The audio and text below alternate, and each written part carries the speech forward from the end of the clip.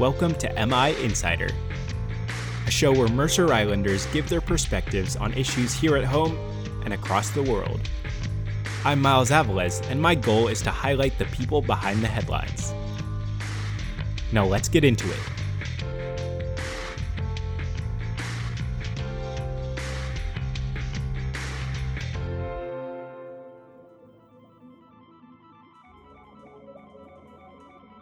"20 years ago, in the middle of the night, a group of men plunged into the murky waters of Lake Washington.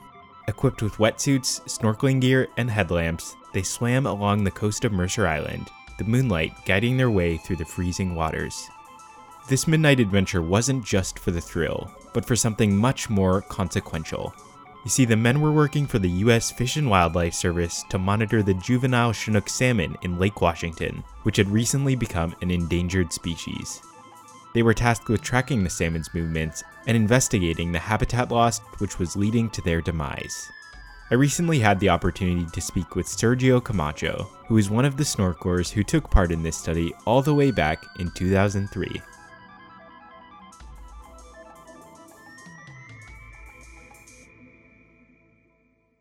I began working with Fish and Wildlife because I studied ecology in college, and I found a position with the U.S. Fish and Wildlife, and I was lucky enough to get hired after I applied.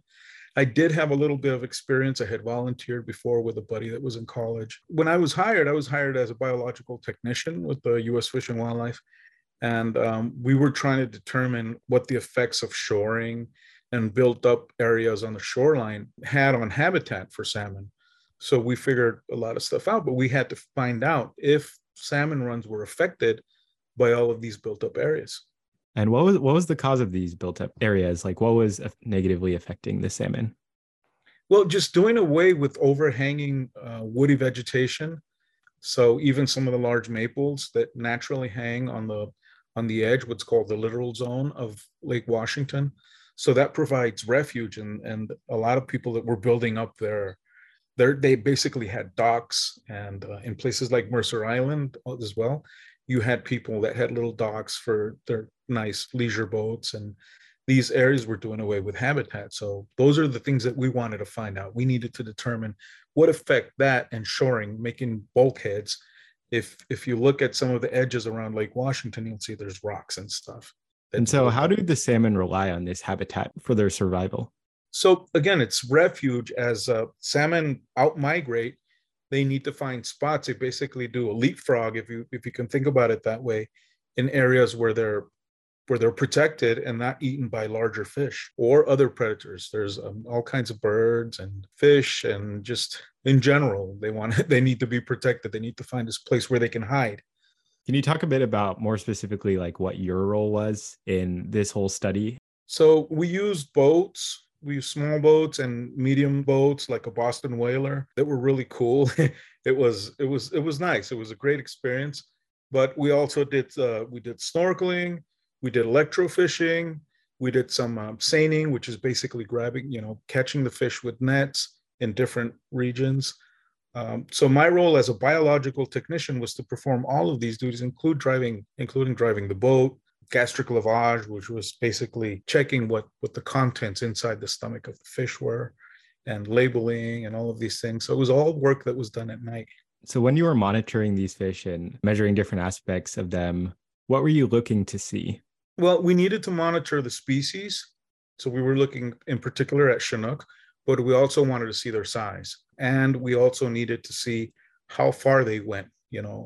Week after week, we would find fish that were marked. So we did some stuff where we marked what's called the caudal peduncle, which is basically the thin area behind the fin, just behind where the fin connects with the body. We would put some translucent ink in there. It sounds cruel, but it wasn't. It didn't hurt the fish. Translucent ink in there, and we could see the fish as they moved throughout Lake Washington, which was also pretty cool. And we dropped markers along the lake shore that we later marked with GPS, and we found out what their movement was. So you were out here snorkeling in Lake Washington by the coast of Mercer Island. And how long would you be out there at a time? Wow, we would stay out there just as soon as the sun started going down in the afternoon until 4 in the morning, sometimes 5. It was hard work, but it was really cool because it's stuff that most people don't do or ever do, or they just see on on TV or National Geographic or something. I mean, we felt like we were cool doing it too. I think we all felt we were special. But then we had cheeseburgers like at 4 in the morning because we were freezing. So why was it necessary to do this at night? Ooh, that's a good question. That's generally when the fish are less vulnerable, and then you get to see a lot of these fish out migrate when they're less vulnerable to predators. And how often would you go out and do this? So we would do this weekly, and once in a while we'd get a weekend off, or sometimes in the middle of the week we would get a few days off. U.S. Fish and Wildlife put us up in a hotel in Renton, so we would sleep there. We would have basically dinner at 4 in the morning, sleep until late afternoon, or rest and do whatever we had to do, and then we would go back out. And as soon as the sun was coming down, we would get in our trucks and take our boats and everything with trailers. Once in a while, we had to go back to Olympia, to the main office, and resupply and turn in all our lab work. So as you were marking these fish, was it hard to get a hold of them? No, there were areas where we knew we would find them. So where there was already natural vegetation that hadn't been removed, it was almost guaranteed that we would see them there. But there are also places that fish would always be found. So there were certain little beaches where, there was substrate that they were really good at navigating through, and there was enough refuge for them. So we would capture them with nets, which is what's called seining, and then we would document their lengths of each fish and their species. Then we would put them in something called SR222, which is it's a chemical that would basically knock them out, so that we could, before we measure them actually. And then we would put the ink in them, and we'd put them in fresh water so they would come back too, and then we could release them again. And most of those survived. We'd see them later. Okay, so to get more into your experience, what were some of the most interesting or surprising things you saw while you were out there? Well, there were areas in Lake Washington that when we were snorkeling at night, it was just really scary because there was pilings, and it looked like some kind of horror film. And if you can imagine, fish were sometimes very big fish, whitefish or carp, that are in there, would be next to you. They would all of a sudden move. They would get startled, but they would scare you too, because you didn't know. I mean, your peripheral vision didn't let you see everything that was happening down there. It was so dark, and you were always focused on your headlamp. These were times when it seemed a little scary because it was so deep in areas that it was 20 feet. You couldn't really see. The drop from the edge of the lake was so pronounced that you couldn't really see what was to your left. You could sometimes make out what was on your right, but on your left, there was only pilings and darkness. So if a fish darted in front of you, you didn't know what it was.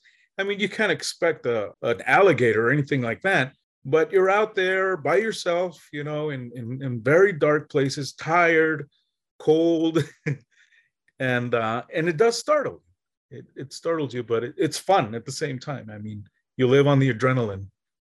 And can you talk about a certain incident you had with an onshore resident?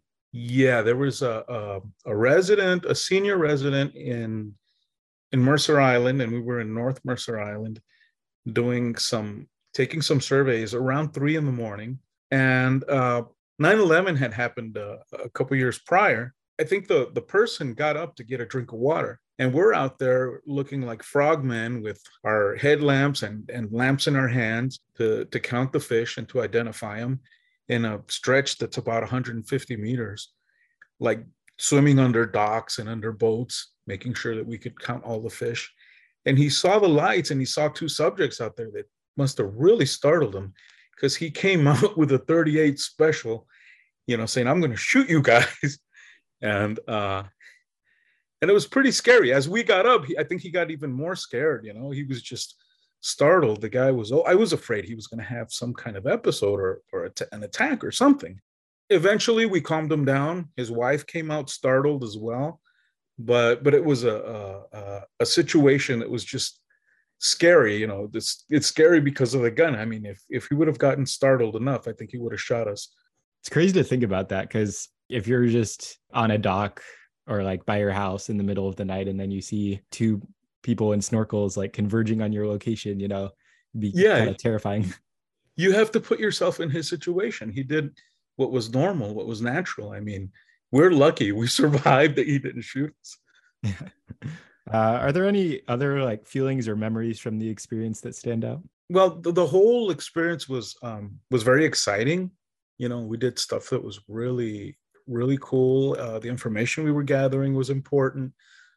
Everything we did, I feel, was important, was very important for fish and for the city.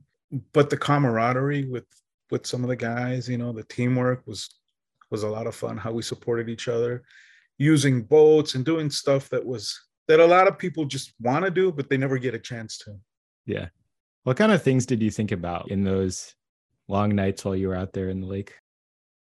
I always thought about the impact we were going to have. I thought, okay, maybe in the future, this is something that's going to be looked at, and I'm part of it. And talking about kind of some of that impact, can you describe the effect that the study had and what they learned from it? Overall, I think they realized that, and they knew it was just, I think, it was already well known by a lot of fish biologists that, that fish rely on certain habitat, but this was to substantiate that. And we were able to do that. We were able to change the way people were doing things. So a lot of people want to build something, they have to have a biological assessment. If any species is on the endangered species list, then you have to have a biological assessment. And they have what's called no-take rules. So basically, you can't do anything that damages a species or interferes with its well-being. In some occasions, when the species is only threatened but not endangered, they may let people do something, but they have to do something called biological remediation. So if they destroy a small piece in one spot, they have to restore, 10 times that amount somewhere else to make up for the damage that they did. So what did these structures look like that was supposed to imitate the natural habitat of the fish? So they have stuff that, and if you go, you can drive by the Cedar River and you'll be able to see anchored woody debris. So they have large woody debris, small woody debris, and overhanging vegetation. And you'll be able to see some of that is not necessarily, it's not, you could say it's man-made, but it's just anchored. It's in there with cables or some kind of ties to keep it in place. I remember on one occasion, while we were doing the work, a gentleman was walking his dog, and he said, "You guys need to clean this area up. There's a lot of woody vegetation out here." And he didn't realize what we're doing is trying to keep this vegetation in place to make sure the fish survive. Interesting. So they essentially pretty much just recreated the natural habitat that had already been there. They basically recreated natural habitat. So there's areas where they put in willows and other species that survive on the shore, cottonwood and they have overhanging vegetation that serves as refuge as well, along with those large anchored pieces of woody debris. All right. Well, I think that's about all the time we have today. Thank you for joining me. Thank you so much. It was interesting speaking with you and reliving all of these different feelings. And it was so exciting, when I was doing it, but it's a memory that just endures.